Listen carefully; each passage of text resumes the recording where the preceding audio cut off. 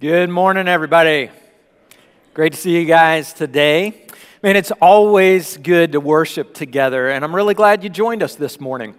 We're in the middle of this series called We Are Family, and I've really appreciated working on these sermons because when we look at God's plan for our families, it's encouraging. It's also challenging. And today, I wanted to give you a heads up because out of all the sermons in this series, this one might be the toughest. We're going to look at what the Bible says about marriage. And there are several reasons why you might struggle with this sermon. Maybe you're single. Maybe you're divorced. Maybe you feel stuck in a bad marriage. And if you find yourself in any of these situations, I want to thank you for listening, and I'm praying that God will speak to you through this message, and I'm absolutely confident He can do that. But there's another reason why this marriage might be difficult. This sermon might be difficult for some people. It's because we're going to talk about some things that are controversial in our world today. We're going to look at God's design for marriage based on what we see in His Word. And some of this stuff is not popular. I realize that. But right from the beginning, I encourage you to hang in there. It is true. Many people have distorted God's design for marriage into something He never intended. But here's my request for you today. Don't judge the design based on the distortion. You know, generally speaking, people sometimes struggle to follow a pattern or a design. It's kind of like the pictures you see on the internet where somebody tried to bake a cake and they had a great pattern to follow, but when it came to the execution, they totally blew it. Here's an example. Somebody saw this Cookie Monster cake and they thought, hey, I could make that. And they gave it their best shot, but the expectation didn't match the reality. Here's the cake they ended up with. Cookie Monster's looking pretty rough there, isn't he? And of course, if you ruin a cake, that's not a major problem. Worst thing that happens is you get famous on the internet for being a terrible baker. But now, when it comes to marriage, this is a much bigger deal. I want to think about it this way. I've got kind of an abstract design here. And let's say this rectangle represents God's design for marriage. Now, if you look at individual marriages around the world, you'll see that some of them follow this pattern a little more closely. Others, they're not close at all. Now, I've got an image that represents a fairly healthy marriage. Let's put that up there. Now, even in a healthy marriage, things are not perfect. But a couple with a healthy, imperfect marriage, they're going to display a lot of God's design. They're going to be blessed by that. Now, let's move on to what we might call an unhealthy marriage. This one is very imperfect. Let's go ahead and put that one up there. Yeah. In this marriage, they're getting further and further away from God's design. And that means they're going to suffer a little bit because of that. Finally, in some cases, marriage looks a little more like this. Epic fail. And at least one person in this marriage is in a world of hurt. You've probably seen that. But remember, we can't judge the design based on the distortion. So we need to go back and see God's original design for marriage. And we also need to see why He invented it in the first place. So let's look at what the Bible says. And there are several places we could go in Scripture to do that. But I want to start at the Gospel of Matthew, chapter 19. And in this passage, Jesus is having a conversation with some of the Jewish religious leaders, the Pharisees. And these Pharisees come to Jesus with a question about divorce. And as usual, the religious leaders, they're trying to trap Jesus. But just like always, He sets them straight. Jesus basically says, okay, before I answer your question, let me remind you where marriage started. And then in Matthew 19, verse 4, Jesus says, haven't you read that at the beginning, the Creator made them male and female and said, for this reason, a man will leave his father and mother and be united to his wife, and the two will become one flesh. Okay, we need to pause right here. This is a rhetorical question because, of course, the Pharisees had read this. Jesus is quoting the Torah here, the book of Genesis. And the Pharisees had to memorize that book when they were growing up. So they were very, very familiar with these words. And then Jesus said, so they are no longer two, but one flesh. Therefore, what God has joined together, let no one separate. Now, what Jesus does here is fascinating. He confirms what Scripture teaches in the Old Testament. First, God designed humanity with two distinct genders, male and female. And God established marriage as this unique relationship in the human experience. It stands apart from every other relationship that we have in life. For example, marriage is the only proper place for a sexual relationship. You see that? The man is united to his wife, and the two become one flesh. That's sex. And that union is both physical and spiritual. Marriage is also a place of commitment and security. When God joins two people together, he wants them to stay together. And so here we see the kind of marriage that Jesus endorses. God's definition of marriage: one man and one woman united with each other in a covenant relationship for life. Now we need to look at this word covenant for a second. Covenant is a Bible word. It's a loving agreement between two parties that binds them together permanently. And the model for a covenant relationship comes from God himself. Throughout history, when God established a relationship with people, whether it was Abraham or King David or the nation of Israel, he did that through a covenant. And by God's design, marriage is a mirror of the covenant relationship that God has with his people. So, based on that original design and purpose, marriage is not really about me. It's not even about us. It's about God. It should center on him. And of course, we're not going to drift into a God-centered marriage. That's not what comes naturally for us. What's natural is to look at marriage from a self-centered perspective. We're like, hey, what's in this for me? I'm interested in marriage because I want to be happy. I want this other person to make me feel good for the rest of my life. But if that's where we're coming from, if we take that self-centered mindset into marriage, we're going to drift further and further from God's design. So let's take a closer look at the design. Ephesians chapter 5 is one of the most significant passages on marriage in the Bible. We're going to read Ephesians 5, verses 21 to 33, but we're actually going to skip around a little bit. We're going to start toward the end of this passage, and then we'll back up and read from the beginning.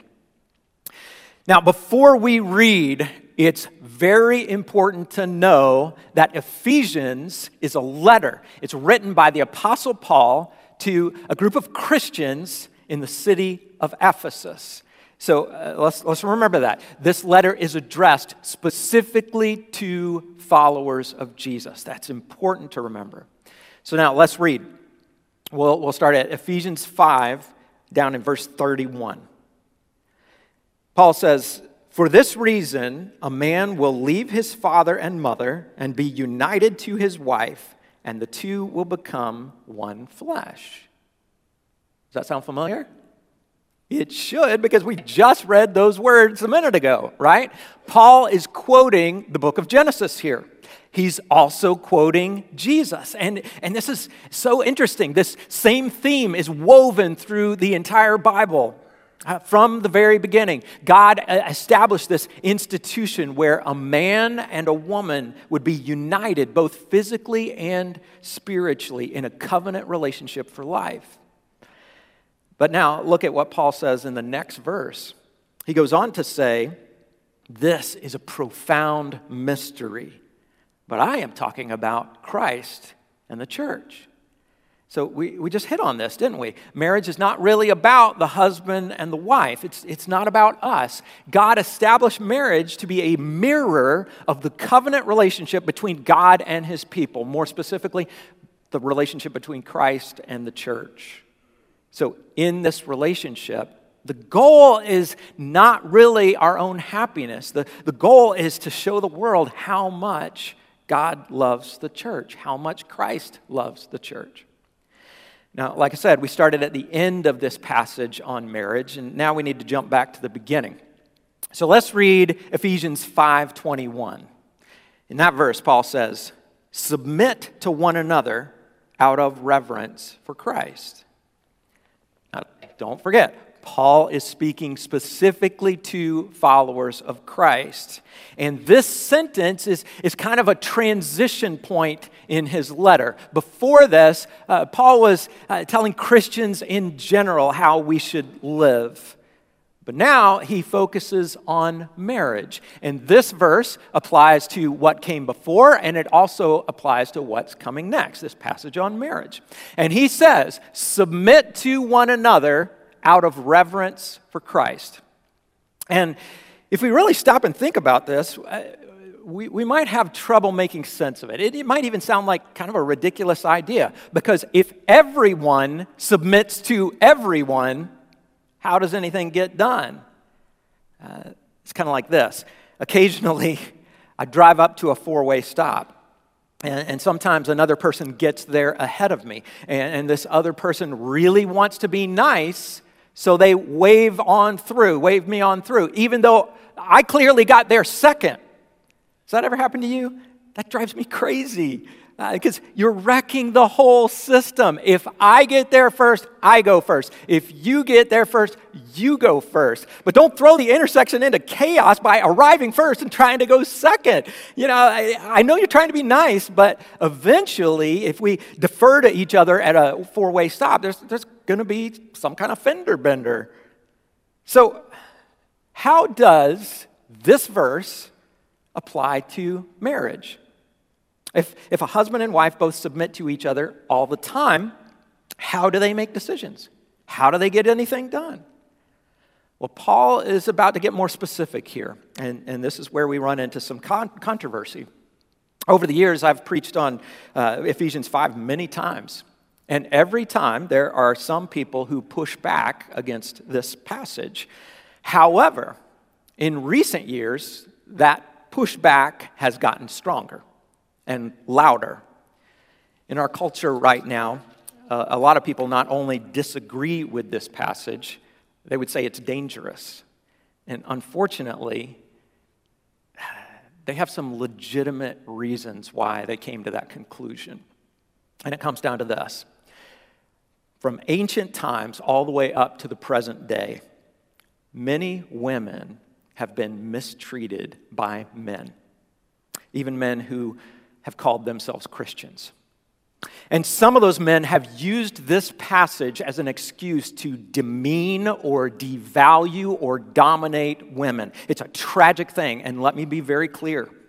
That kind of behavior is very wrong. It's inherently sinful, and it's also diametrically opposed to the spirit of this passage. Now, no one appointed me to speak for all men, but I want to say, I am deeply sorry for all those times when men have mistreated women. And I especially grieve over the times when it comes from a man who is distorting the word of God. But what did we say? Don't judge the design based on the distortion. Man, there's a beautiful design in what we're about to read. So let's keep going. And remember, let's not forget that Paul is speaking specifically to followers of Christ. He's not talking about marriage outside the church. He's talking about a husband and a wife who have both surrendered themselves to Christ. This design does not make sense outside of that context. It makes sense when both husband and wife are submitting to the authority of Christ above any other authority. So in verse 22, Paul says, "Wives, submit yourselves to your own husbands as you do to the Lord. For the husband is the head of the wife, as Christ is the head of the church, his body, of which he is the Savior. Now, as the church submits to Christ, so also wives should submit to their husbands in everything. Now, I think you guys are sharp, so you probably picked up on the controversial part, didn't you? It's not hard to find. The husband is the head of the wife, and wives should submit to their husbands. And you might think, well, what happened to verse 21, where you submit to each other out of reverence for Christ? That still applies. You got to keep reading. And before we move on, I want to make sure we understand what submission is not. Submission does not mean you agree with everything your husband says. Submission does not mean that you leave behind your will or your brain or your gifts or your talents at the wedding altar. And submission definitely doesn't mean that your husband's desires take precedence over the will of God. I guarantee you, God will never lead you to submit to anything that is sinful or goes against his will. So that's a list of what submission is not, but what is it? Well, here's a definition that I find helpful. Biblical submission is the divine calling of a wife to honor and affirm her husband's leadership and help carry it through according to her gifts. Now, there's a lot we could talk about there. And as a wife, you might feel like you're getting a bad deal. But what about God's instructions for husbands? Well, let's read on, and we'll start with verse 25.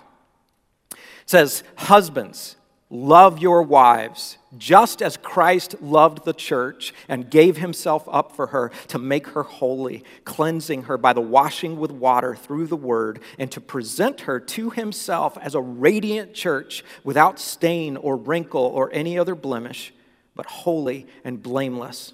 And in this same way, husbands ought to love their wives as their own bodies.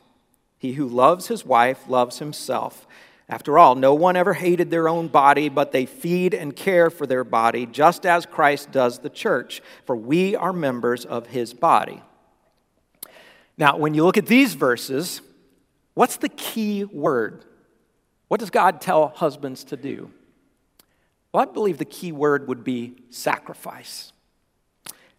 Husbands, you are called to love like Jesus. And how does he love? He gave everything, didn't he? He laid down his life. And yes, that does mean, if necessary, you die for your wife. But it also means that you lay down your life in smaller ways. In your marriage, if anybody has to take a hit, if anyone has to do something difficult, if anyone has to take the initiative, you are ready and willing to do it. So, when we look at these instructions as a whole for both husbands and wives, we could boil it down to two key words: submission and sacrifice. That's God's mandate for marriage, and these two things go together. And like I said, this framework is very unpopular in today's world.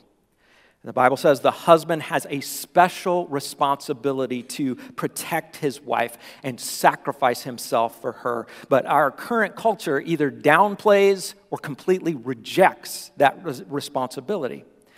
You hear this attitude in a lot of movies. For example, a Disney princess might say, "I don't need a hero.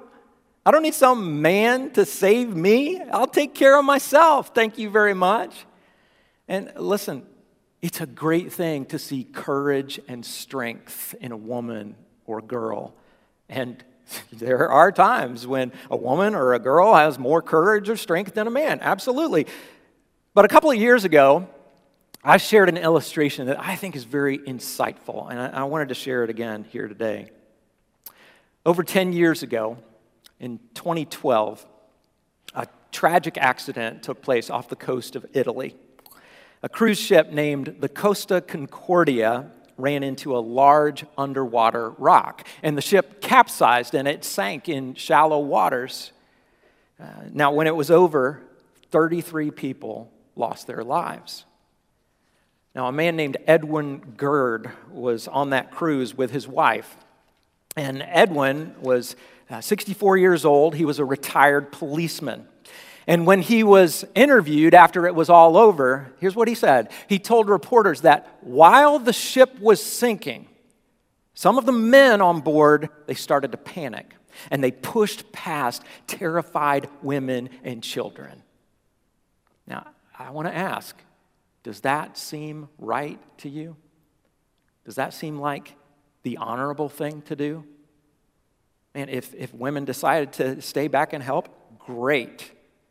But I believe men should be willing to sacrifice their own safety for the sake of the women and the children. And I believe that conviction is based on certain roles that God established from the very beginning. Now, the truth is, most of us will never experience a shipwreck. At least I hope not. So let's think about this in everyday terms. What do submission and sacrifice look like on a normal day? Does submission mean that the man gets his way, that the husband orders his wife around? Absolutely not. Remember, submission goes hand in hand with sacrifice. So the husband follows the example of Jesus. He lays down his life. Now here's a practical, everyday example of that. Let's say a husband and a wife go shopping for a car, and the wife wants a blue car, but the husband wants a black car. And they can't both have their preference, so what do? Who breaks the tie? Well, if this husband is truly following the example of Jesus, he's always looking for ways to show love to his wife. He's always looking for ways to bring her joy. So in that scenario, I wouldn't say this is a hard and fast rule, but I do think it's reasonable to think that the husband would sacrifice his preference to bring his wife joy. And they get the blue car. Now, if that's the case, does this headship actually have no meaning? Is it just a title that means nothing? No. Here's a different scenario. There would be times when the husband needs to go against the desires of his wife. Let's say one day a wife comes to a conclusion and she says, I don't think it's important for our kids to go to church anymore. I think we should all stay home. Now, in that case, if the husband is thinking of the spiritual well-being of his entire family, well, he goes against the desires of his wife and he takes the kids to church. But now what about the other side? Is there a time when the wife goes against the desires of her husband? Actually, yes. You could take that same scenario and flip it around. If the husband decides the kids don't need to go to church, well, the wife has a greater allegiance to Christ than to anyone else. So, in that case, she takes the kids to church, even if her husband doesn't see it as a priority. Now, when it comes to this idea of sacrifice and submission and how the two work together, I'm not saying this is easy to navigate. There are a lot of complicated questions here, and sometimes it's really helpful to talk to a third party, a Christian counselor or a minister that you can trust. Here's what I am saying, though. Outside of Christ, none of this works. Paul is talking to husbands and wives who have both surrendered themselves to Christ above all. And without that surrender, man, God's design will be distorted and somebody's going to get hurt. So we have to follow the pattern that God gave us, which takes us back to the verse we read earlier, verse 31.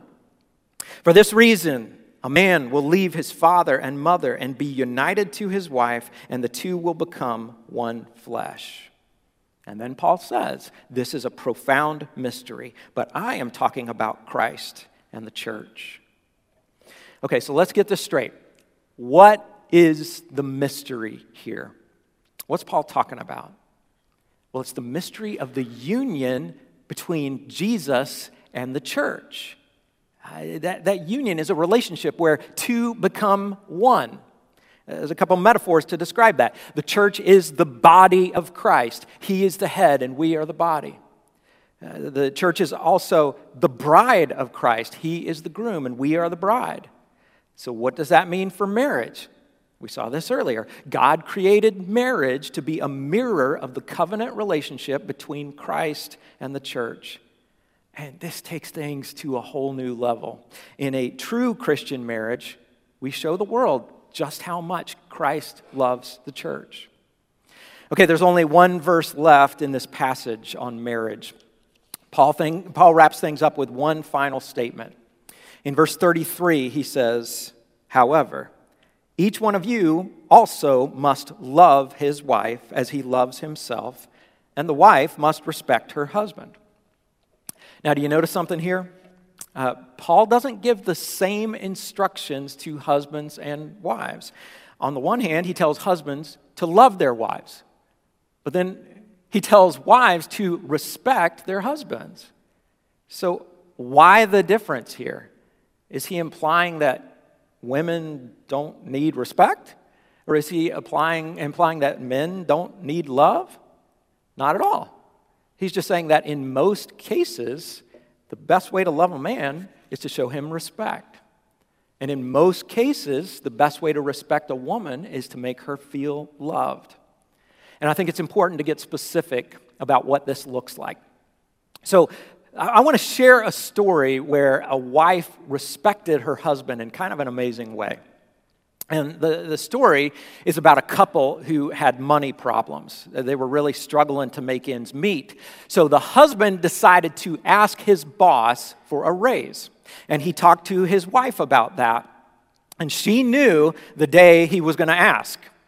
So on that day, when the husband came home, he walked through the door and she saw his face, and right away she knew he got the raise. So she ran up, she hugged him, she kissed him, and she said, I knew it, congratulations. I made a special dinner to celebrate the occasion. And so he walked in and everything was ready. The candles, all of his favorite foods, everything. And then she handed him a card. And he opened that card, and it said, I am so proud of you. I just knew you would get that raise. You completely deserve it. Your boss was so smart to hire you. I have so much respect for you. Then she kissed him, and she turned to go back into the kitchen. What she didn't notice was that another card fell out of her apron. So he picked that up, and he opened it, and here's what it said. It said, honey, I'm so sorry you didn't get the raise. I love you, and I'm proud of you, and your boss has no idea what he's doing. He should have given you that raise, and I want you to know that I love you and respect you. A man may not talk much about that need, but I guarantee you, a husband is so thankful for a wife who shows that kind of unconditional respect. He's so thankful for a wife who says, hey, whether or not you get the raise, I'm proud of you. I love you. But now, husbands, do you know what would help your wife see you that way? What would help her respect you? Well, it's the other side of this verse, isn't it? You can help her respect you by giving her that unconditional Christ-like love. You see, inside almost every man, there's a boy that's asking, am I good enough? And inside almost every woman, there's a girl that's asking, am I lovable? Am I special? So let's think about this. What might help a woman feel loved? Well, husbands, if you want to do this well, you need to become a student of what helps your wife feel loved. Man, if you haven't read the book, The 5 Love Languages, I encourage you to pick that up and learn about your wife. Does she light up when you give her sincere words of affirmation? Does she really appreciate a thoughtful gift? Or does she respond to the kind of physical touch that makes her feel affirmed and cared for? Or maybe it's acts of service. Does she love it when you go out of your way to do the dishes? Or maybe it's quality time. Maybe she just likes those conversations where you're looking into her eyes instead of looking at a screen. Whatever her love language might be, here's the question that you have to answer. Does my wife feel cherished? If she doesn't feel cherished, it's time to go back and do some more homework. Now, for me personally, I still have some areas that I need to work on. For example, after almost 18 years of marriage, I have learned that my wife doesn't really like it if I leave my dirty clothes on the floor or on a chair or on any other place that's not a designated laundry collection area. So my path as a husband is clear. If my wife feels loved when I put dirty clothes away, what's my next move? I put the dirty clothes away. Now, I bring this example up because I still haven't mastered this art. On my yearly evaluation, you might call this a growth area. So I'm going public with this because I really want my wife to feel loved. And this is a lot of accountability, isn't it? Feel free to ask me how I'm doing. Now, we've covered a lot here this morning, but I want to close with one simple action step that could make a really big difference. It's this week's family challenge. Now, today's challenge is specifically for married couples, and the challenge is to pray together. Pray together out loud at least 3 times this week. And if you accept this challenge, you will bring a strength to your marriage that you can't even imagine. And the research backs this up. I could share a lot of different things, but a few years ago, the University of Chicago did a study of married couples in America, and here's what they found. Out of all the couples who pray together regularly, 75% of them described their marriages as not just happy, but very happy. 75%. That's much higher than the national average. Couples who pray together are also more likely to say they respect each other. And then check this one out. Couples who pray together are also more likely to rate their spouses as skilled lovers. I have to admit, I didn't see that one coming. The bottom line is, prayer really makes a difference, both in life and in marriage. Now, with this challenge, I need to speak directly to husbands for a second. Husbands, right here, I challenge you to step up in the area of spiritual leadership. Take the initiative. Maybe it's been a while since you've prayed with your wife. Maybe you've never prayed with your wife. But listen, when you take the initiative with this, you're sending a message that you are willing to lead sacrificially. Now, you might say, I don't know how to do this. This feels really awkward. But if you give me about 15 seconds, I can give you some quick instructions. Here's a very, very simple way you can pray with your wife. Number 1, you say, thank you, God, for my wife. Number 2, thank you, God, for our marriage. And number 3, God, help me be a better husband so that we can have a better marriage. It can be as simple as that. So you can do this. You can pray those 3 sentences before your head hits the pillow tonight. And if you forget these instructions between now and later in the day, you can find this challenge on our website, plumcreek.org/family challenge. You can also scan the QR code on the screen here or in your bulletin. But now, before we're done, I need to speak to one last group. It could be that you're married to someone who's just not up for this. They're not interested. And that's tough. But if that's the case, just pray on your own. Don't try to force it. Just pray and ask God to move in the life of your spouse. Pray and ask God to help your marriage grow closer to His design. No marriage is perfect. No individual is perfect. But through the power of God's Holy Spirit, we can grow closer to being who God wants us to be. Let's pray. Father, I thank you for your word, for the way it encourages us and also challenges us. And Lord, I pray that we will really pay attention to your design for marriage, for family, for life itself, and that we will trust you enough to ask you to help us follow that design. And Lord, I thank you for Jesus, for his example of sacrifice, for laying down his life for us.